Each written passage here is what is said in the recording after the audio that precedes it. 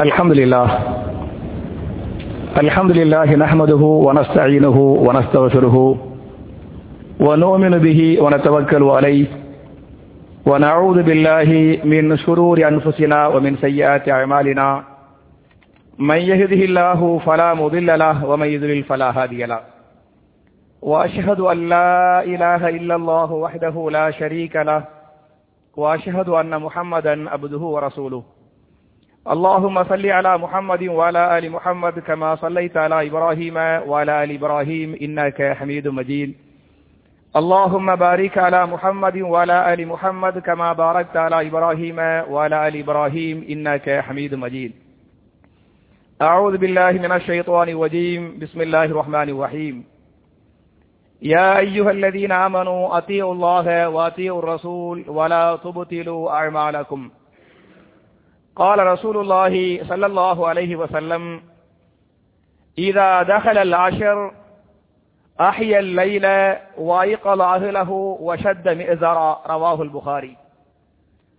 கண்ணியத்திற்குரிய சகோதர சகோதரிகளே, புனிதமிக்க ரமலான் மாதத்தில் நோன்பு என்று சொல்லக்கூடிய மிகச் சிறந்த ஒரு இபாதத்தை நிறைவேற்றிய வண்ணமாக ஜும்ஆவுடைய கடமையை நிறைவேற்றுவதற்காக நாம் எல்லாம் இங்கே ஒன்று கூறுகிறோம். இப்படிப்பட்ட நல்ல சந்தர்ப்பத்தில் அமல்படுத்துவோம் என்ற தலைப்பில் சில விஷயங்களை உங்களோடு பரிமாறிக்கொள்ள நான் ஆசைப்படுகிறேன். என் அருமை சகோதரர்களே, தாய்மார்களே, நாம் வெறுமனை கேட்கக்கூடிய மக்களாக மட்டுமில்லாமல் அல்லது சொல்லக்கூடிய மக்களாக மட்டுமில்லாமல் எந்த குர்ஆனுடைய வசனங்களை நாம் கேட்டுக்கொண்டிருக்கிறோமோ, எந்த ஹதீசுகளை, எந்த சுன்னாக்களை, எந்த வரலாறுகளை நாம் கேட்டுக்கொண்டு படித்துக் கொண்டிருக்கிறோமோ அதை பின்பற்றக்கூடிய மக்களாக நம்ம நிச்சயமா ஆகணும். அப்படி ஆனால்தான் நம்மால் சொர்க்கத்திற்கு போக முடியும் என்பதை நீங்கள் புரிந்து கொள்ள வேண்டும். இதுல முதல்ல இந்த கடைசி 10 நாட்கள் இருக்கா இல்லையா, இந்த கடைசி 10 நாட்கள்ல நம்ம அமல் செய்ய வேண்டிய முக்கியமான காரியம் என்னன்னு சொன்னா, ஒரு ஹதீஸ இமாம் புகாரி பதிவு பண்றாங்க. இதா தஹலல் அஷ்ர், ரமலான் மாதத்தின் கடைசி 10ஐ நபிகள் நாயகம் அடைந்து விட்டால் அந்த கடைசி 10இல் 3 விதமான காரியங்களை செய்வார்கள் என்று ஹதீஸ் இருக்கிறது. முதல் காரியம் என்ன? அஹயல் லைல, அந்த 10 இரவுகளையும் அவர்கள் ஹயாத்தாக்குவார்கள். ரமலான் மாதத்தின் கடைசி 10 இரவுகளையும் அவங்க என்ன பண்ணுவாங்களா? ஹயாத்தாக்குவாங்க. ஹயாத்தாக்குவாங்கன்னா என்ன அர்த்தம்? அந்த இரவுகள்ல என்னென்ன இபாதத்துகள் பண்ண முடியுமோ, பண்ண வேண்டுமோ, நன்மைகளோ அவைகள் என்ன செய்வாங்க? 10 இரவுகள்லையும் பண்ணுவாங்க. 10 இரவுகள் ஃபுல்லா என்ன செய்ய மாட்டாங்க? தூங்கவே மாட்டாங்க என்பது அவர்கள் செய்யக்கூடிய அந்த கடைசி 10 இரவுகளில் செய்யக்கூடிய முதல் காரியம். இரண்டாவது என்னன்னு சொன்னா, தன்னுடைய மனைவி மக்களையும் அவர்கள் தூங்க விட மாட்டார்கள். கடைசி 10 இரவுகள்ல தானும் தூங்க மாட்டாங்க. சரி, மனைவி தூங்கட்டேன், சின்ன பிள்ளைகள்லாம் தூங்கட்டேன் என்று தூங்க விடாம மனைவி மக்களை என்ன செய்வாங்க? தூங்க விடாம. இது புனிதமான இரவுகள், புனிதமான மாதம், இந்த மாதத்தில் இபாதத்துகள் பண்ணனே என்று சொல்லி இபாதத்துகள் பண்ண மனைவி மக்களை தூண்டுவாங்க என்பது இரண்டாவது. மூன்றாவது என்னன்னு சொன்னா, வஷத்த மிஸரஹு, தன்னுடைய கீழாடையை இறுக்கமாக கட்டிக் கொள்வார்கள். கீழாடைய இறுக்கமாக கட்டிக்கிடுவாங்கன்னு சொன்னா அந்த 10 இரவுகள்லையும் அவங்க மனைவியோடு என்ன செய்ய மாட்டாங்க? குடும்ப வாழ்க்கையில ஈடுபட மாட்டாங்க. குடும்ப வாழ்க்கையை தவிர்த்து விட்டு இபாதத்துகள் என்ன செய்வாங்க? கவனம் செலுத்துவாங்க என்கிற இந்த ஹதீஸை இமாம் புகாரி பதிவு பண்றாங்க. மட்டுமில்லாம ரசூலுல்லாஹி ஸல்லல்லாஹு அலைஹி வஸல்லம் எப்ப ரமலான் மாதத்துடைய நோன்பை அல்லாஹ் கடமையாக்கினானோ, ஹிஜ்ரி 2வது வருஷம் நோன்பை அல்லாஹ் கடமையாக்கினான், அதிலிருந்து ஒவ்வொரு ரமலான் மாசத்திலையும் இந்த கடைசி 10 நாட்களை அடைந்து விட்டால் என்ன பண்ணுவாங்க? ஏத்திகாஃப் இருப்பாங்க. ஒரு ஹதீஸை இமாம் புகாரி தன்னுடைய சஹீஹுல் புகாரியின் 2026வது ஹதீஸாக இந்த ஹதீஸை பதிவு பண்றாங்க. அன்னன் நபிய ஸல்லல்லாஹு அலைஹி வஸல்லம் கான யஅதகிஃபுல் அஷரல் அவாஹிர, ரசூலுல்லாஹி ஸல்லல்லாஹு அலைஹி வஸல்லம் ஒவ்வொரு ரமலான் மாதத்திலும் ஒவ்வொரு ரமலான் மாதத்திலும் கடைசி 10கள் விட்டால் என்ன பண்ணுவாங்க? ஏத்திகாஃப் இருப்பார்கள். எதுவரை ஏத்திகாஃப் இருந்தாங்கன்னு சொன்னா ஹத்தா தவஃபாஹுல்லாஹ், அவரை அல்லாஹ் மௌத்தாக்கும் வரை. 10 ஒவ்வொரு வருஷம் பண்ணாங்க, 10 நாட்கள் பண்ணாங்க. அந்த கடைசி ரமலான் என்ன பண்ணாங்க, இருந்தாங்க. அதுக்கப்புறம் ரமலான் அவங்க என்ன இல்ல வஃபாத் ஆயிட்டாங்க. அப்ப அவங்க மூத்தா போற வரையில ஒவ்வொரு ரமலான் மாதம் வந்துவிட்டால் கடைசி 10 நாட்கள் என்ன பண்ணுவாங்க, ஏத்திகாஃப் இருப்பாங்க. இந்த ஹதீஸை இமாம் புகாரி பதிவு பண்றாங்க. மட்டுமில்லாம நான் ஏற்கனவே சொன்னது போன்று நம்ம இந்த 20 நாட்களாக தராவீஹ் தொழுதோமா இல்லையா, தராவீஹுக்கு பிறகு 20 நாட்களாக பல்வேறு தலைப்புகள்ல பல்வேறு பயானுகளை பல்வேறு உபதேசங்களை நாம் கேட்டிருக்கிறோம். எந்த உபதேசங்களை நாம் கேட்டிருக்கிறோமோ அது பிரகாரம் என்ன செய்யணும், அமல் செய்யணும். அமல் பண்ணுவது முக்கியமானது. உதாரணமாக சஹாபாக்களை பொறுத்தவரை ஒரு வசனம் அருளப்பட்டு விட்டால், ஒரு ஹதீஸ் சொல்லப்பட்டு விட்டால் அப்படியே கேட்டு சஹாபாக்கள் கட்டுப்பட்டாங்கிறதுக்கு சில வரலாற்று செய்திகளை நான் உங்களுக்கு ஞாபகம் ஊட்டுவது என்று சொன்னால், திருமறை குர்ஆனின் சூரத்துல் பக்ரா என்று சொல்லக்கூடிய 2வது அத்தியாயத்தின் 187வது வசனம் அருளப்படுகிறது. அந்த வசனத்திலே நோன்பு விஷயமாக அல்லாஹ் பேசுகிறான். குலு வஷ்ரபு ஹத்தா யதபையன லக்குமுல் ஹைத்துல் அப்யது மினல் ஹைத்தில் அஸ்வதி மினல் ஃபஜ்ர் என்கிற இந்த வசனம் ஆரம்பத்தில் அருளப்படுகிறது. இந்த வசனத்துடைய பொருள் என்ன என்று சொன்னால், ரமலான் மாசத்துல சஹ்ரு பண்றோமா இல்லையா, இந்த சஹ்ரு சாப்பாட்டை பத்தி அல்லாஹ் பேசுகிறான். நீங்கள் எல்லாம் சஹ்ரு சாப்பாடு சாப்பிடுங்கள், குலு நீங்கள் உண்ணுங்கள், வஷ்ரபு நீங்கள் எல்லாம் பருகுங்கள். எதுவரை என்று சொன்னால் ஹத்தா யதபையன லக்குமுல் ஹைத்துல் அப்யது மினல் ஹைத்தில் அஸ்வத், வெள்ளை கயிறுக்கும் கருப்பு கயிறுக்கு மத்தியில் வித்தியாசம் தெரியும் வரை நீங்கள் உண்ணுங்கள் பருகுங்கள். குறிப்பிட்ட ஒரு நேரத்தை அல்லாஹ் சொல்லாமல் இலக்கிய நயமாக அல்லாஹ் பேசுகிறான். வெள்ளை கயிறுக்கும் கருப்பு கயிறுக்கு மத்தியில் வித்தியாசம் தெரியும் வரை நீங்கள் என்ன செய்யுங்கள், சஹ்ரு உணவை உண்ணுங்கள் என்ற வசனம் அருளப்பட்டது. நபிகள் நாயகம் ஸல்லல்லாஹு அலைஹி வஸல்லம் இந்த ஆயத்தை சஹாபாக்களுக்கு ஓதி காட்டுவாங்க. இன்னைக்கு இறங்குகிறது, அன்னைக்கு ஓதி காட்டுறாங்க.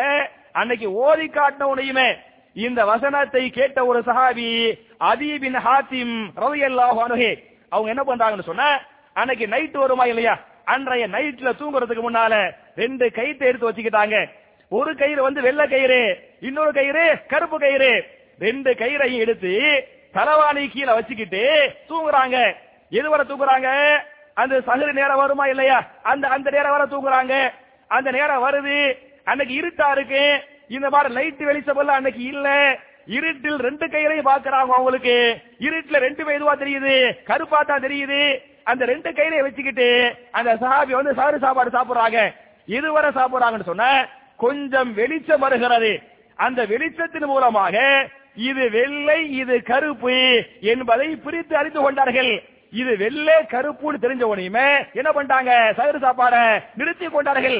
நிறுத்திக்கிட்டு நேர ரசூல்லாட்ட போய், யா ரசூலல்லாஹ், நேற்று அருளப்பட்டது அந்த ஆயத்திற்கு ஓதி காட்டினீங்களே, அந்த வசன பிரகாரம் இன்றைக்கு நான் அமல் செய்து விட்டேன் என்று இந்த அதி பின் ஹாத்திம் ரலியல்லாஹு அன்ஹு ரசூலுல்லாஹ்ட்ட சொல்லுவாங்க. சொன்ன உடனே ரசூலுல்லாஹி ஸல்லல்லாஹு அலைஹி வஸல்லம் அந்த சஹாபிக்கு பதில் சொல்வதற்கு முன்னால் அல்லாஹ் ரப்பல் ஆலமீன் அந்த சஹாபிக்கு பதில் சொன்னான். என்ன பதில், மீனல் ஃபஜ்ர், வெள்ளை கயிறுக்கும் கருப்பு கயிறுக்கு மத்தியில் வித்தியாசம் தெரியும் வரை என்று சொன்னால் இது இலக்கியமான வார்த்தை, நேரடியான பொருள் கொள்ளக்கூடாது.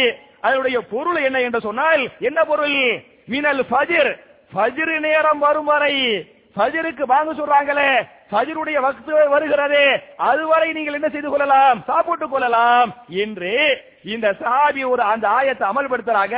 ரசூலுல்லாஹ்ட்ட சொல்றாங்க. இந்த சஹாபி கொஞ்சம் தவறா புரிஞ்சுக்கிட்டாங்களே, அந்த தவறுக்கு விளக்கத்தை யார் சொன்னது, அல்லாஹ் ரப்பல் ஆலமீன் அந்த மினல் ஃபஜ்ர் என்ற அந்த ஒரு வார்த்தையை மட்டும் தனி வஹியாக அல்லாஹ் இறக்குவான். தனி வஹியா வந்த உடனே ரசூல் ஸல்லல்லாஹு சஹாபாக்கள் சொல்லுவாங்க, என் அருமை சஹாபாக்களே, இந்த ஆயத்துடைய கடைசியில நீங்கள் எதை சேர்த்துக் கொள்ளுங்கள், மினல் ஃபஜ்ர் என்று சேர்த்துக் கொள்ளுங்கள் என்று சொன்ன இந்த செய்தியை இமாம் முஸ்லிம் அவர்கள் தன்னுடைய சஹீஹ் முஸ்லிம்ல இந்த ஹதீஸை பதிவு பண்ணுகிறாங்களே.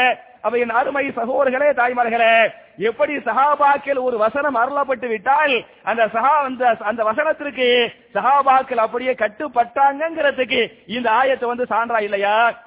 அதே மாதிரி உங்களுக்கு தெரியும், அந்த காலத்துல மதுபானத்தை பொறுத்தவரை சர்வ சாதாரணமா எல்லாருமே மது குடிப்பாங்க. மது குடிப்பாங்கன்னு சொல்றதை விட நீங்க வரலாறுகளை படிச்சு பார்த்தா தெரியும். அன்னைக்கு ஒரு ஆளு மதுவை அருந்தவில்லை என்று சொன்னால் அவர் நாகரீகம் இல்லாதவர். நாகரீகமாக எது கருதப்படும்? சாராயம் குடிக்கிறது, சாராயம் வாங்கி குடுக்கிறது நாகரீகமாக கருதப்படும்.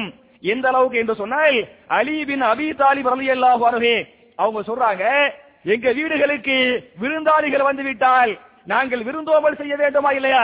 விருந்தாளிகளை கண்ணியப்படுத்த வேண்டுமே. எப்படி கண்ணியப்படுத்துவோம் சொன்னா எப்படி படுத்துவோம்? நாங்களும் சாராயம் வாங்கி ஊத்துவோம், அவங்களுக்கு என்ன செய்வோம்? குடிக்க வைப்போம். அப்ப ஒரு விருந்தோம்பல் ஒரு பார்ட்டி என்று வந்துவிட்டால் அதில் மது அருந்தப்படவில்லை என்று சொன்னால் அந்த விருந்து ஒரு கண்ணியமான விருந்தாக அன்றைக்கு கருதப்படாது. அது மாதிரி அலி சொல்றாங்க, நான் குடிச்சுக்கிறேன், சஹாபாக்களுக்கு கொடுத்துக்கிறேன். அதுதான் அன்றைக்கு விருந்தோம்பலுடைய கண்ணியத்தின் உச்சகட்டமாக கருதப்பட்டது. அப்படிப்பட்ட காலத்தில் நாங்கள் எல்லாம் வாழ்ந்து கொண்டிருக்கிறோம். அப்படி வாழ்ந்து கொண்டிருக்கிற போது ஏறக்குறைய பெரும்பாலான சஹாபாக்கள் மது அருந்தக்கூடிய சஹாபாக்கள். அல்லாஹ் ரப்பல் ஆலமீன் இந்த இஸ்லாம் வந்துவிட்ட பிறகு படிப்படியாக மதுவை தடுக்கிறான். அதுல இந்த ஹதீஸ அனஸ் பின் மாலிக் ரலியல்லாஹு அன்ஹு இந்த ஹதீஸ் அறிவிப்பாங்க. சஹீஹுல் புகாரி சஹீஹ் முஸ்லிம்ல இந்த ஹதீஸ் பதிவு செய்யப்பட்டிருக்கிறது. ஒரு நாள் அன்சாரி சஹாபாக்கள்ல ஒரு பணக்கார சஹாபி அபூ தல்ஹா ரலியல்லாஹு அன்ஹு, இந்த அபூ தல்ஹா ரலியல்லாஹு அன்ஹு பணக்கார சஹாபி, இவங்க வீட்டுக்கு விருந்தாளிகள் வந்துக்கிறாங்க. எல்லாருக்கும் விருந்தோம்பல் செய்யணும். எப்படி பண்றாங்க? அவங்களும் சாராயத்தை குடிக்கிறாங்க, விருந்தாளி மக்களுக்கு என்ன செய்யறாங்க? குடுக்கறாங்க. இதை ஊத்தி கொடுத்த சஹாபி யார் என்று சொன்னால் அனஸ் பின் மாலிக் ரலியல்லாஹு அன்ஹு. நிறைய ஹதீஸ்ல அறிவிக்கிறாங்க. அனஸ் ரலியல்லாஹு அன்ஹு அவங்க அபூ தல்ஹாவுடைய மனைவிக்கு மகன். அபூ தல்ஹாவுடைய மகனா இல்லாட்டியால இந்த உம்மு சுலைமுக்கு ஏற்கனவே ஒரு நிக்காஹ் ஆயிருந்தது. முந்திய கணவன் மூலமாக அனஸ் பிறந்தாரு. அப்புறம் அவர் கணவர் மூத்தா போயிட்டாரு. இரண்டாவதாக அபூ தல்ஹா என்ன பண்ணிட்டாங்க? அந்த அம்மாவை நிக்காஹ் பண்ணிக்கிட்டாங்க. அப்ப இந்த அபூ தல்ஹாவுடைய மனைவி இருந்தாங்களே உம்மு சுலைம் ரலியல்லாஹு அன்ஹா, உம்மு சுலைமுடைய மகன் தான் யாரு? அனஸ் பின் மாலிக் ரலியல்லாஹு அன்ஹு. சின்ன பையன் அவர்தான் அந்த வந்த சஹாபாக்கள் விருந்தாளிகளுக்கு சாராயத்தை ஊத்தி ஊத்தி கொடுப்பாரு. எல்லாரும் வாப்பா குடிச்சிருப்பாங்க, எல்லாரும் குடிச்சிருப்பாங்க, அவர் என்ன செஞ்சிருப்பாரு? குடிச்சிருப்பாங்க, எல்லாரும் குடிச்சிருப்பாங்க. இந்த மாதிரி குடித்து அந்த சபையே மதுவிலே மூழ்கி இருக்கும். அப்ப வெளியில ரோட்ல ஒரு அறிவிப்பால் ஒரு அறிவிப்பை செய்வார். அந்த அறிவிப்பை போதையில் இருந்த அபூ தல்ஹா ரலியல்லாஹு அன்ஹு அந்த அறிவிப்பை கேட்பாங்க. அந்த காலத்துல ஒரு ஆயத்து என்று வந்துவிட்டால் ரசூலுல்லாஹ் என்ன பண்ணுவாங்க தெரியுமா? சஹாபாக்களை பிடிப்பாங்க. நீங்க இந்த தெருவுல போய் இந்த ஹதீஸ் இந்த ஆயத்தை அறிவிங்க, நீங்க என்ன பண்ணுங்க? அந்த தெருவுல அறிவிச்சிடுவாங்க, நீங்க அந்த தெருவுல அறிவிச்சிடுவாங்க. இந்த சஹாபாக்களை நியமிப்பாங்க. அப்ப ஒரு சஹாபி ஒரு ஆயத்தை அறிவிக்கிறாங்க. அறிவிக்கப்பட்ட ஆயத்து என்ன? திருமறை குர்ஆனின் சூரத்து தௌபா சூரத்துல் மாயிதா என்று சொல்லக்கூடிய 5வது அத்தியாயத்தின் 89வது வசனத்திலே அந்த வசனத்தை அல்லாஹ் பதிவு செய்கிறான். யா அய்யுஹல்லதீன ஆமனூ இன்னமல் ஹம்ரு வல் மைசிரு வல் அன்சாபு வல் அஸ்லாமு ரிஜ்ஸும் மின் அமலி ஷைத்தான். யா அய்யுஹல்லதீன ஆமனூ, ஈமான் கொண்ட மக்களே, விசுவாசிகளே, இன்னமல் ஹம்ரு, நிச்சயமாக மதுபானமும் சூதும் சிலை வணக்கமும் குறி கேட்பதும் ஷைத்தானிய அமல்களாக இருக்கின்றன. அவர்கள் அந்த அமல்களை அந்த செயல்களை நீங்கள் விட்டுவிடுங்கள். அப்படி விட்டுவிடவில்லை என்று சொன்னால் நீங்கள் எல்லாம் பாவிகள் என்ற வசனம் அன்றைக்கு அருளப்பட்டது. அந்த ஆயத்தை ஒரு சஹாபி ரோட்ல ஓதி காட்டுறாங்க. அபூ தல்ஹா ரலியல்லாஹு அன்ஹு அந்த ஆயத்தை மதுவுல தான் கேட்கறாங்க. ஆயத்தை தெளிவா கேட்க முடியல. அனஸ் அடி போட்டு வெளியே போய் என்னப்பா அறிவிக்கிறாரு அதை தெளிவா கேட்டுட்டு சபையில சொல்லி அனுப்பி விடுவாங்க. அவர் போய் கேட்பாரு. அவர் போய் கேட்டுட்டு சபைக்கு வருவாங்க. எல்லாருமே போதையா இருக்கும் போது அனஸ் ரலியல்லாஹு அன்ஹு இந்த ஆயத்தை ஓதுவாங்க.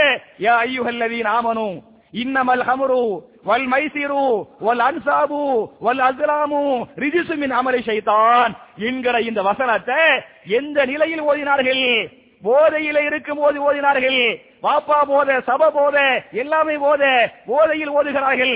இத ஓதுன உனையுமே, இதை கேட்ட உனையுமே இந்த விருந்தாளி இருந்தாங்களே, அந்த வீட்டுக்காரவங்க இருந்தாங்களே அபூ தல்ஹா ரலியல்லாஹு அன்ஹு, அந்த சஹாபி சொல்லுவாங்க, அல்லாஹ் ரப்பல் ஆலமீன் மதுவை ஹராம் என்று அறிவித்து விட்டான்.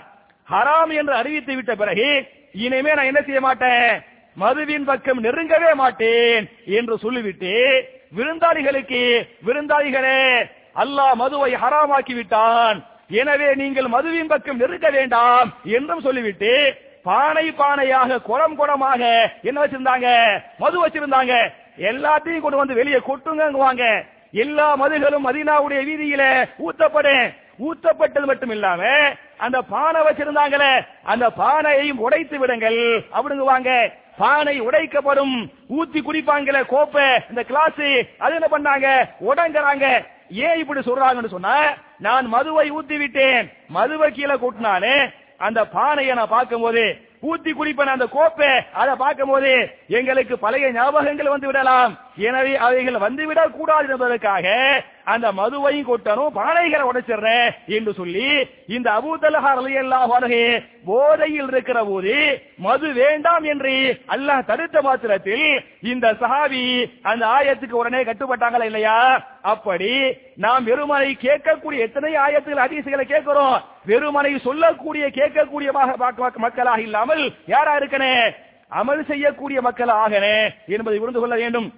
உதாரணமாக நான் சில செய்திகள் உங்களுக்கு ஞாபகம் ஊட்டுறேன். அதாவது சினிமா என்பதை ஹராம் என்பது என்று நம்ம எல்லாரும் அறிவோம். சினிமா தப்பு, அது கூடாது, அது அசிங்க, அது ஆபாச, அது வன்முறை. நான் கேட்கிறேன், எந்த சினிமாவுலையும் ஆபாசம் இல்லாத சினிமா இருக்குதா, வன்முறை இல்லாத சினிமா இருக்குதா? சினிமா என்று வந்து விட்டாலே ரெண்டு கட்டாயம் உள்ள வரணும். ஒன்னு ஆபாச வரணும், அப்பதான் சினிமா ஓடு, வன்முறை வரணும், அப்பதான் சினிமா ஓடுது. இந்த ரெண்டு கட்டாயம் வருது. இந்த ரெண்டு மார்க்கத்தில் என்ன ஹராம், ஆபாசமோ ஹராமோ வன்முறை ஹராமே. தெளிவாக அல்லாஹ் பேசுகிறான். குல் இன்னமா ஹர்ரம ரப்பியல் ஃபவாஹிஷ மா லஹர மின்ஹா வமா பதன்.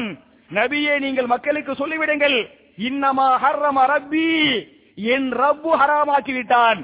எதை என்று சொன்னால் அல் ஃபவாஹிஷ, ஒட்டுமொத்த ஆபாசங்களை என் ரப்பு ஹராமாக்கி விட்டான். ஆபாச பார்வைகளாக இருந்தாலும் சரி, ஆபாசமான செய்திகளை கேட்பதாக இருந்தாலும் சரி, ஆபாச உடைகளாக இருந்தாலும் சரி, ஆபாச எண்ணங்களாக இருந்தாலும் சரி, ஒட்டுமொத்த ஆபாசங்களை மா லஹர மின்ஹா வமா பதன், அந்த ஆபாசங்கள் ரகசியமாக இருந்தாலும் சரி, பகிரங்கமாக இருந்தாலும் சரி, ஒட்டுமொத்த ஆபாசங்களை என் ரப்பு ஹராமாக்கி விட்டதாக நபியே நீங்கள் மக்களுக்கு சொல்லிவிடுங்கள் என்று அல்லாஹ் ரப்பல் ஆலமீன் திருமறை குர்ஆன்ல சூரத்துல் அராஃபில பேசுகிறான். அப்ப ஆபாசம் ஹராம் என்று நாம் தெளிவாக பேசுகிறோம், தெளிவா தெரிகிறது. அப்ப இன்னைக்கு எந்த ஆலிம் ஷரபை கேட்டு பார்த்தாலே சினிமா தப்பு, கூடாது, ஹராமு அப்படிங்குவாங்க. ஆனால் எத்தனையோ சகோதர சகோதரிகள் சினிமா ஹராம் என்று தெரிந்துவிட்ட பிறகு பார்க்கக்கூடிய மக்கள் உண்டா இல்லையா, இருக்கிறாங்களா இல்லையா? நிச்சயமா இருக்கிறாங்க. அதே மாதிரி பாத்தீங்களாக்க புகைப்பிடிப்பது மார்க்கத்தில் கூடாது. அது பீடியாக இருந்தாலும் சரி, சிகரெட்டாக இருந்தாலும் சரி, புகைப்பிடித்தல் என்ன மார்க்கத்தில் ஹராம் என்பதை நீங்கள் எல்லோரும் அறிவீர்கள். நம்ம ஊர உங்கள பல பேர் ஹஜ் முராவுக்கு போனவங்க.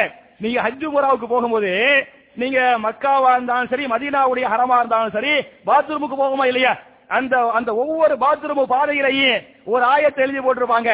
ஒரு எல்லாம் அரபியா இருக்கு, உங்களுக்கு பல பேருக்கு வாசிக்க தெரியாம இருக்கலாம்.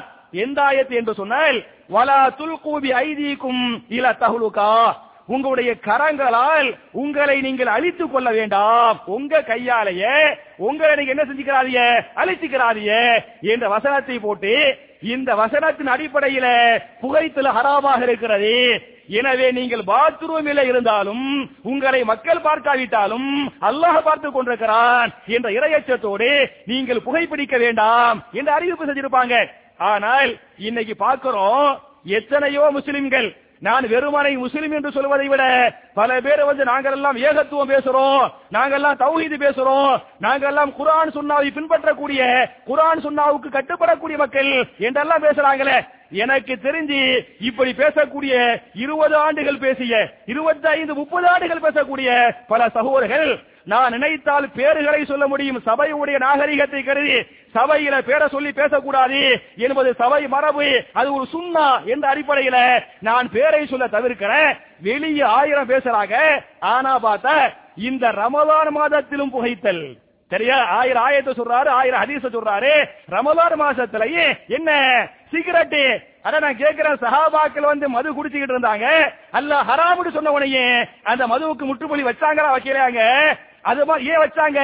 அல்லாஹ்வுடைய பயம் இருந்தது, இறையச்சம் இருந்தது. அந்த இறையச்சம் உங்களுக்கு இருந்துச்சு அப்படின்னு சொன்னா சினிமாவிற்கு முற்றுப்புள்ளி வைப்போமா இல்லையா? அதே மாதிரி புகைத்தலுக்கு முற்றுப்புள்ளி வைப்போமா இல்லையா? அதே மாதிரி இன்னைக்கு எல்லாத்தையுமே இன்டர்நெட், பெரிய பெரிய ஸ்மார்ட் போனு, பொதுவா அந்த ஸ்மார்ட் போன் நெட்டை பொறுத்தவரை ஒரு பக்கம் பெரிய அல்லாஹ்வுடைய நியமத்து, மறுபக்கம் பாத்தீங்களாக்கு அது சமுதாயத்தை நாசமாக்குகிறது. நீங்க நெட்டை எப்படி நியமத்தா பயன்படுத்தலாம்னு சொன்னா நான் இவ்வளவு பயான் செய்றேன், நான் பேசக்கூடிய பயானுகள், சொல்லக்கூடிய ஆயத்து ஹதீஸ் நம்பர்கள்லாம் சொல்றேன், எல்லாத்தையும் நான் நெட்ல இருந்து பாப்பேன். நெட்ல இருந்து அடிச்சுதான் அந்த ஒரு வார்த்தையை அடித்தமாக்க அந்த ஹதீஸ் அப்படி கொட்டுவேன். அந்த ஹதீஸ வச்சு இந்த ஹதீஸுக்கு இந்த இமாம் இப்படி சொல்றாங்க, அந்த இமாம் அப்படி சொல்றாங்க, இந்த ஹதீஸ் இன்னென்ன கிதாபுகள் இன்னென்ன நம்பர்கள் வருகிறது என்று கிதாபுகளை பார்க்கலாம் சொல்ற. ஆனா அப்படி சொல்ல முடியாது, சாத்தியம் ரொம்ப கம்மியா இருக்குது. அப்ப நெட்டுகளை பார்த்து என்ன பண்ண முடியுது? ஹதீஸுகளை பார்க்க முடியுது. ஒண்ணுமில்ல, நான் சவுதியில வேலை செய்யும் போது ஹலீஃபா கூடிய வரலாறு பேசினேன். அதுல ஹலீஃபாக்கள் பயாத்து பண்ணவனையுமே அந்த முதல் குத்பா பண்ணுவாங்கல்ல இல்லையா, அதுல முதல் கலீஃபா அபூபக்கர் சித்திக் ரலியல்லாஹு அன்ஹு அவங்களுடைய குத்பாவை நான் படிக்கனே. முதல் குத்பாவை படிச்சு அந்த மக்களுக்கு என்ன செய்யணும் நான் சொல்லனே. எனக்கு அந்த கிதாபு தேடி தேடி பார்க்கறேன், கிடைக்கல. ஒரு கட்டத்துல என்ன பண்ணேன்னு சொன்னா, எனக்கு நான் வேலை செய்யறது அல்கோபர் தம்மாம் கிட்ட, அல்கோபர் மக்காவுல அந்த கிதாபு கிடைக்குது என்று தெரிஞ்சு மக்காவுக்கு போய் அந்த கிதாபை வாங்கி அந்த கிதாபை படிச்சு அதன் மூலமா என்ன செய்யறேன், மக்களுக்கு பயான் செய்யறேன். எல்லாமே செஞ்சு முடிச்சு போட்டு யதார்த்தமா நெட்டை வச்சு கூகுள் வச்சு அரபியா மாத்தி குத்துபத் அபூபக்கர் சித்திக் ரலியல்லாஹு அன்ஹு அப்படின்னு அடிச்சு என்டர் பண்ணவாங்க. அபூபக்கர் சித்திக் குத்பா பண்ணாங்களே அந்த கிதாபுல இருக்குது, அவ்வளவு நெட்ல இருக்கு. சரியா? ஆக நம்ம இவ்வளவு கஷ்டப்பட்டு இவ்வளவு சிரமப்பட்டமே அப்படின்னு அடிச்ச பிறகுதான் எனக்கு தெரியுது. அது மாதிரி ஒவ்வொரு செய்திகளையும் அபூபக்கர் சித்திக் ரலியல்லாஹு அன்ஹு உமர் இப்னு கத்தாபுக்கு வசியத்து பண்ணாங்க, கடைசி வசியத்து பண்ணாங்களே, எனக்கு அந்த வசியத்து கிடைக்கல. அந்த வசியத்து கிடைக்காதனால நான் என்ன பண்றேன், கூகுளுக்கு போறேன், வசியத்து அபூபக்கர் லி உமர், அபூபக்கர் உமருக்கு செய்த வசி அரபில் அடிச்சு பாருங்க. அப்படி அரபில் அடிச்சு பாத்தீங்களாக்க அதே மாதிரி என்ன செய்யும், உங்களுக்கு எல்லாமே கிடைக்கும். அதே மாதிரி dorer.net என்று இருக்கிறது, நீங்க dorer.net அடிச்சு உங்களுக்கு இஸ்லாத்துல என்ன வேணும், குர்ஆன் சம்பந்தப்பட்ட கலையா, ஹதீஸ் சம்பந்தப்பட்ட கலையா, வரலாறு சம்பந்தப்பட்ட செய்திகளா, ஃபத்வாக்களா, நீங்க டொரரை எடுங்க. டொரர் எடுத்து அது குர்ஆன், ஹதீஸ், தாரீக், ஃபிக்ஹ் கேட்க. உங்களுக்கு ஹதீஸ் வேணுமா, ஹதீஸ் கிளிக் பண்ணுங்க. அந்த கால வர எந்த ஹதீஸ் என்ன வேணும் ஒரு வார்த்தையை போடுங்க. ஒரு வார்த்தையை நீங்க போட்டீங்களாக்க 1000க்கு மேற்பட்ட ஹதீஸ்ல என்ன செய்யும் நம்மளோட அது தரேன். அப்ப இந்த மாதிரி ஸ்மார்ட் போன், இந்த மாதிரி நெட்டை வச்சு இது மாதிரி ஆக்கப்பூர்வமான நம்முடைய கல்வியை மேம்படுத்திக் கொள்வதற்காக, நம்ம இறையச்சத்தை அதிகமாக்குவதற்காக என்ன செய்யலாம், நீங்களும் பயன்படுத்திக் கொள்ளலாம். அதே மாதிரி சில பேரை பாத்தீங்களாக்க அழிவுபூர்வமான பாதை, அநியாயம், அசிங்கம், ஆபாசம் அம்புட்டு என்ன செய்ய உள்ள வர. அப்ப இறையச்சம் இருந்து விட்டால் நம்ம அசிங்கத்தை பார்க்க மாட்டோம், அசிங்கத்துக்குள்ள போக மாட்டோம், நல்ல விஷயத்தை பண்ணுவோம். இறையச்சம் மட்டும் இல்லை என்று சொன்னால் அசிங்கத்துக்கு போயிடறாங்களா இல்லையா? இன்னைக்கு சமுதாயம் கெட்டு போறதுக்கு எனக்கு தெரிஞ்ச, அதாவது பாண்டிச்சேரி காரைக்கால்ல ஒருத்தவங்களுக்கு நிக்காஹ் ஆகுது. நிக்காஹ் ஆகி ஒரே மாசத்துல அந்த புள்ளைய அவர் தலாக்கு சொல்றாரு. தலாக்கு சொன்னா என்னன்னு கேட்டா, அந்த புள்ளைக்கு நெட்டில பேஸ்புக்ல வேற ஒரு ஆணோடு தப்பான ஒரு தொடர்பு என்று நிரூபிக்கப்படுகிறது. அந்த நிரூபணத்திற்கு பிறகு அவர் ஓபனா சொல்லிட்டாரு, பாய் இந்த மாதிரி இருக்கு பாய், இவரோடு இப்படி இந்த பிள்ளைக்கு தொடர்பு பாய், நான் இப்படி போய் வாழ முடியும் கேட்கிறாரு. சரியா? அப்ப தலாக் திருமணமாகி ஒரே மாசத்துல தலாக் ஆகுது. என்ன காரணம்? இந்த இன்டர்நெட், இந்த பேஸ்புக், இந்த அசிங்க கலாச்சாரம் என்பதை புரிந்து கொள்ள வேண்டும். அப்ப என் அருமை சகோதரர்களே, சஹாபாக்கள் எப்படி ஒரு ஆயத்தை கேட்டுவிட்டால், ஒரு ஹதீஸை கேட்டுவிட்டால் சமிஅனா வ அதானா, பெருமறை சொல்லக்கூடிய கேட்கக்கூடிய மக்களாக இல்லாமல் கட்டுப்படக்கூடிய மக்களாக இருந்தாங்களா இல்லையா? அது மாதிரி நம்ம என்ன செய்யணும், கட்டுப்படணும். அதே மாதிரி சஹாபாக்களை பாத்தியாலாக்க ரசூலுல்லாஹி ஸல்லல்லாஹு அலைஹி வஸல்லம் பத்ர் போருக்கு போறாங்க. போருக்கு முன்னால சஹாபாக்கள் மஷூரா பண்ணாங்க. என்ன மஷூரா பண்றாங்க? போர் செய்யலாமா வேண்டாமா, நீங்க எல்லாரும் சப்போர்ட் பண்ணுவீங்களா மாட்டீங்களா அப்படின்னு கேக்குறாங்க. போர் செய்யலாமா, ஐயுஹன்னாஸ் அஷீரு, மக்களே எனக்கு ஆலோசனை தாருங்கள், மக்களே எனக்கு ஆலோசனை தாருங்கள் என்று நபிகள் நாயகம் ஸல்லல்லாஹு அலைஹி வஸல்லம் சஹாபாக்கிட்ட மஷூரா கேட்பாங்க. கேட்டா அபூபக்கர் சித்திக் என்ன சொல்லுவாங்க, போர் செய்யலாங்குவாங்க. உமர் சொல்லுவாங்க போர் செய்யலாங்குவாங்க. ஏறக்குறைய முஹாஜிர் சஹாபாக்கள் போர் செய்யலாங்குவாங்க.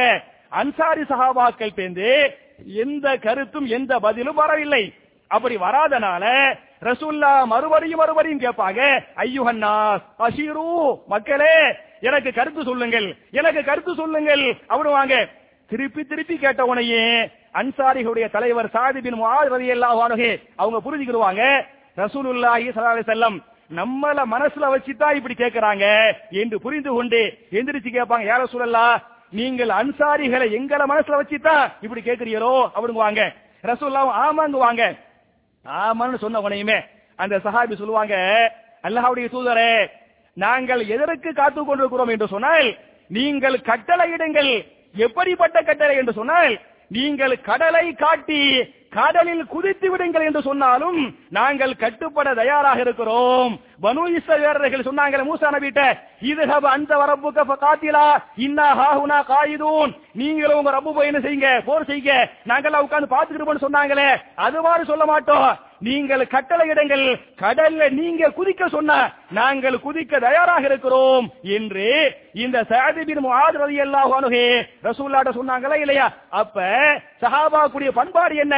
ரசூலுல்லாஹ் ஒன்னு சொல்லிட்டு அப்படியே கேட்பாங்க என்பது பண்பாடு. அதனால இந்த ரமலான் மாசத்துல எக்கச்சக்கமான ஆயத்துகள், ஹதீசுகள், வரலாற்று பதிவுகளை நாம் பதிவு செய்து கொண்டிருக்கிறோம். இதை வெறுமனை கேட்கக்கூடிய மக்களாக நீங்க இருக்கக்கூடாது. ஒன்னு நீங்க பயான கேட்கறீங்க, கேட்கறது மட்டும் இல்லாம நீங்க வீட்டை போய் நிச்சயமா குர்ஆனை ஓதுவீங்க இல்லையா? ஒன்னு குர்ஆனை ஓதுவீங்க, அதுக்கு மேல தர்ஜுமா என்ன செய்வீங்க, நீங்க படிப்பீங்க, தப்சீரை நீங்க படிப்பீங்க.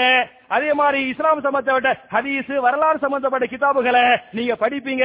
வெறுமனை சொல்லக்கூடிய படிக்கக்கூடிய மக்களாக இல்லாமல் எப்படிப்பட்ட மக்களாக இருக்கணும், பின்பற்றக்கூடிய அமல் செய்யக்கூடிய மக்களாக இருக்கணும் என்று சொல்லி ரசூலுல்லாஹி ஸல்லல்லாஹு அலைஹி வஸல்லம் ஒரு ஆயத்தை சொல்லிவிட்டால், ஒரு ஹதீஸை சொல்லிவிட்டால், எப்படி சஹாபாக்கள் சமிஅனா வ அத்தஅனா கேட்டோம் கட்டுப்பட்டோம் என்று கட்டுப்படக்கூடிய பின்பற்றக்கூடிய அமல் செய்யக்கூடிய மக்களாக இருந்தார்களோ, அதுபோன்று ஒவ்வொரு ஆயத்துகளையும் ஒவ்வொரு சுன்னாக்களையும் பின்பற்றக்கூடிய நல்லவர்களாக நாம் அனைவரையும் அல்லாஹ் ஆக்கி அருள்வானாக என்கிற துஆவோடு முடிக்கிறேன். ரப்பனா ஆத்தினா ஃபித் துன்யா ஹஸனத்தன் வ ஃபில் ஆখিরাতি ஹஸனா வ கினா அஸாபன் நார்.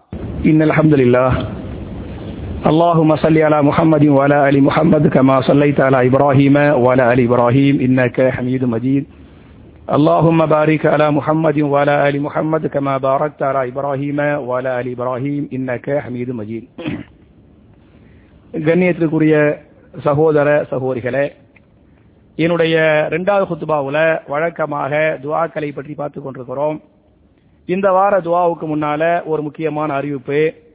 இன்ஷா அல்லாஹ் இன்னைக்கு நைட்ல இருந்து ஒத்தப்படங்கறனால நம்முடைய இஷா தொழுகையை நம்ம வழக்கமா 9 மணிக்கு தொழு வச்சுக்கிட்டு இருந்தோம்.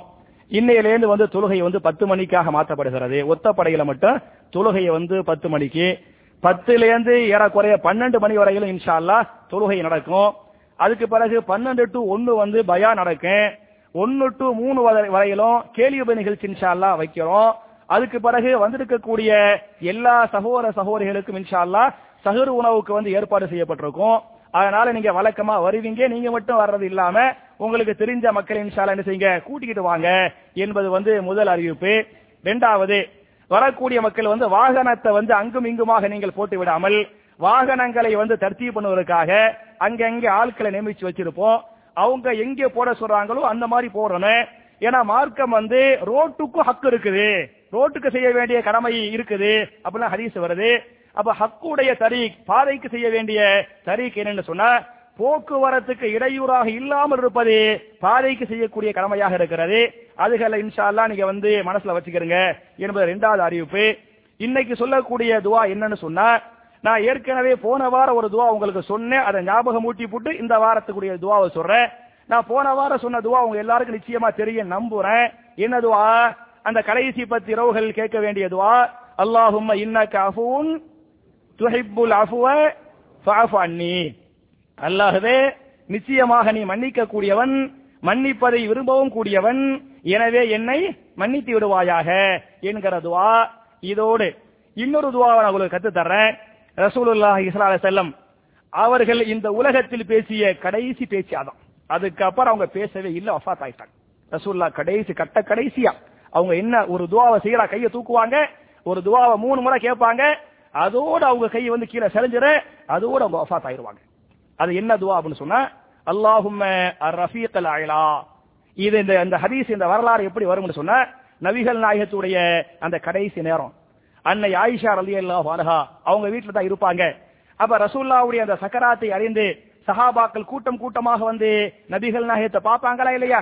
அப்படி பார்க்கும்போது அபூபக்கர் சித்திக்குடைய மகன் ஆயிஷா நாயகுடைய அண்ணன் அப்துல் ரஹ்மான் பின் அபிபக்கர் ரலியல்லாஹு அன்ஹு ரசூலுல்லாஹ் வந்து பார்ப்பாங்க.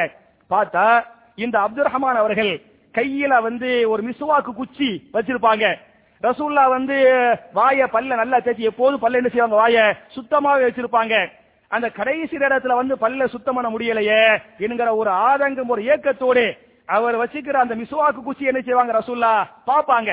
அப்படின்னு பார்த்த உடனே ஆயிஷா நாயகி ரசூலுல்லாஹ் சக்கராத்துல கேட்பாங்க, அல்லாஹ்வுடைய தூதரே நீங்க மிஸ்வாக்கு பண்ணி வாயை சுத்தம் பண்ணுமா அப்படி கேட்பாங்க. ரசூலுல்லாஹ்வுக்கு வாய் மூலமா பதில் சொல்ல முடியாம சைகை மூலம் தலையில ஆட்டி என்ன செய்வாங்க, ஆமுங்குவாங்க. அண்ணன் மிஸ்வாக்கு குச்சி வாங்குவாங்க. அண்ணன் ஒரு முனையில தேய்ச்சிருப்பாரு, மறுமுனையில என்ன செய்வாங்க, ஆயிஷா நாயகி வாயை வச்சு பல்ல வச்சு நல்லா கடிச்சு மென்மையாக்குவாங்க. நல்லா கடிச்சு மென்மையாக்கி அன்னை ஆயிஷா ரலியல்லாஹு அன்ஹா கடைசி நேரத்துல நபிகள் நாயகத்துக்கு என்ன பண்ணாங்க, பல்ல தேய்ச்சி வாயை சுத்தம் பண்ணி விடுறாங்க. நல்லா சுத்தம் பண்ண உடனேயுமே கட்ட கடைசியாக இருக்கிற போது ரசூலுல்லாஹி ஸல்லல்லாஹு அலைஹி வஸல்லம் எந்திரிச்சு முடியாமையே எந்திரிச்சு உட்காருவாங்க. எந்திரிச்சு உட்கார்ந்து கையை அப்படி ஒசத்துவாங்க, கையை தூக்குவாங்க. கையை தூக்கி அல்லாஹும்ம ரஃபீகல் அலா, அல்லாஹும்ம ரஃபீகல் அலா, அல்லாஹும்ம ரஃபீகல் அலா, அல்லாஹ்வே மிக உயர்ந்த நண்பர்களோடு என்னை சொர்க்கத்திலே சேர்த்து வைப்பாயாக. அல்லாஹ்வே மிக உயர்ந்த மிகச்சிறந்த நண்பர்களோடு என்னை எங்கே சேர்த்து வைப்பாயாக, சொர்க்கத்திலே சேர்த்து வைப்பாயாக என்று இந்த அல்லாஹும்ம ரஃபீகல் அலா என்பதை 3 முறை கேட்டார்கள். 3வது முறை கேட்டவுடனேயுமே அவங்களுடைய கை கீழே சரிந்து விட்டது. அப்படியே அவர்கள் கீழே சரிந்து வஃபாத்தாகி விட்டார்கள் என்கிற இந்த ஹதீஸை இமாம் புகாரி தன்னுடைய சஹீஹுல் புகாரில பதிவு பண்ணிருக்கிறாங்க. அப்ப என் அருமை சகோதரர்களே, நமக்கு நல்ல நட்பு என்பது இம்மையிலையும் கட்டாய வேணும், மறுமையிலையும் கட்டாய வேணும் என்ற காரணத்தால ஒன்னு அல்லாஹும்ம இன்னக அஃபுவுன் துஹிப்புல் அஃபுவ ஃபஅஃபு அன்னி என்பதோடு அல்லாஹும்ம ரஃபீகல் அலா என்ற துஆ உள்பட நபிகள் நாயகம் ஸல்லல்லாஹு அலைஹி வஸல்லம் இது போல துஆக்களை சஹாபாக்களுக்கு சொன்னாங்களே, அதை எப்படி சஹாபாக்கள் போட்டி போட்டு மனப்பாடம் பண்ணி அமல் பண்ணாங்களோ அப்படி மனப்பாடம் பண்ணக்கூடிய அமல் செய்யக்கூடிய நல்லவர்களாக நாம் அனைவரையும் அல்லாஹ் ஆக்கி நம்முடைய பாவங்களை மன்னித்து நம்முடைய இபாதத்துகளை எல்லாம் அல்லாஹ் அங்கீகரித்து நாளை மறுமையிலே மிக உயர்ந்த சொர்க்கமாகிய ஜன்னத்துல் ஃபிர்தௌஸிலே நபிமார்களோடு சஹாபாக்களோடு இதுபோல நாம் அனைவரையும் அல்லாஹ் ஒன்று சேர்த்து வைப்பானாக என்கிற துஆவோடு முடிக்கிறேன். அல்லாஹும்ம அஇஸ்ஸல் இஸ்லாம வல் முஸ்லிமீன் வஅதில்ல ஷிர்க வல் முஷ்ரிகீன் ربنا آتنا في الدنيا حسنة وفي الآخرة حسنة وقنا عذاب النار وآخر دعوانا أن الحمد لله رب العالمين.